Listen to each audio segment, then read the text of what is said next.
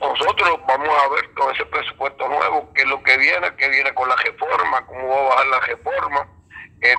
y muchas cosas que dependen del gobierno para que los municipios puedan engranar y echar para adelante.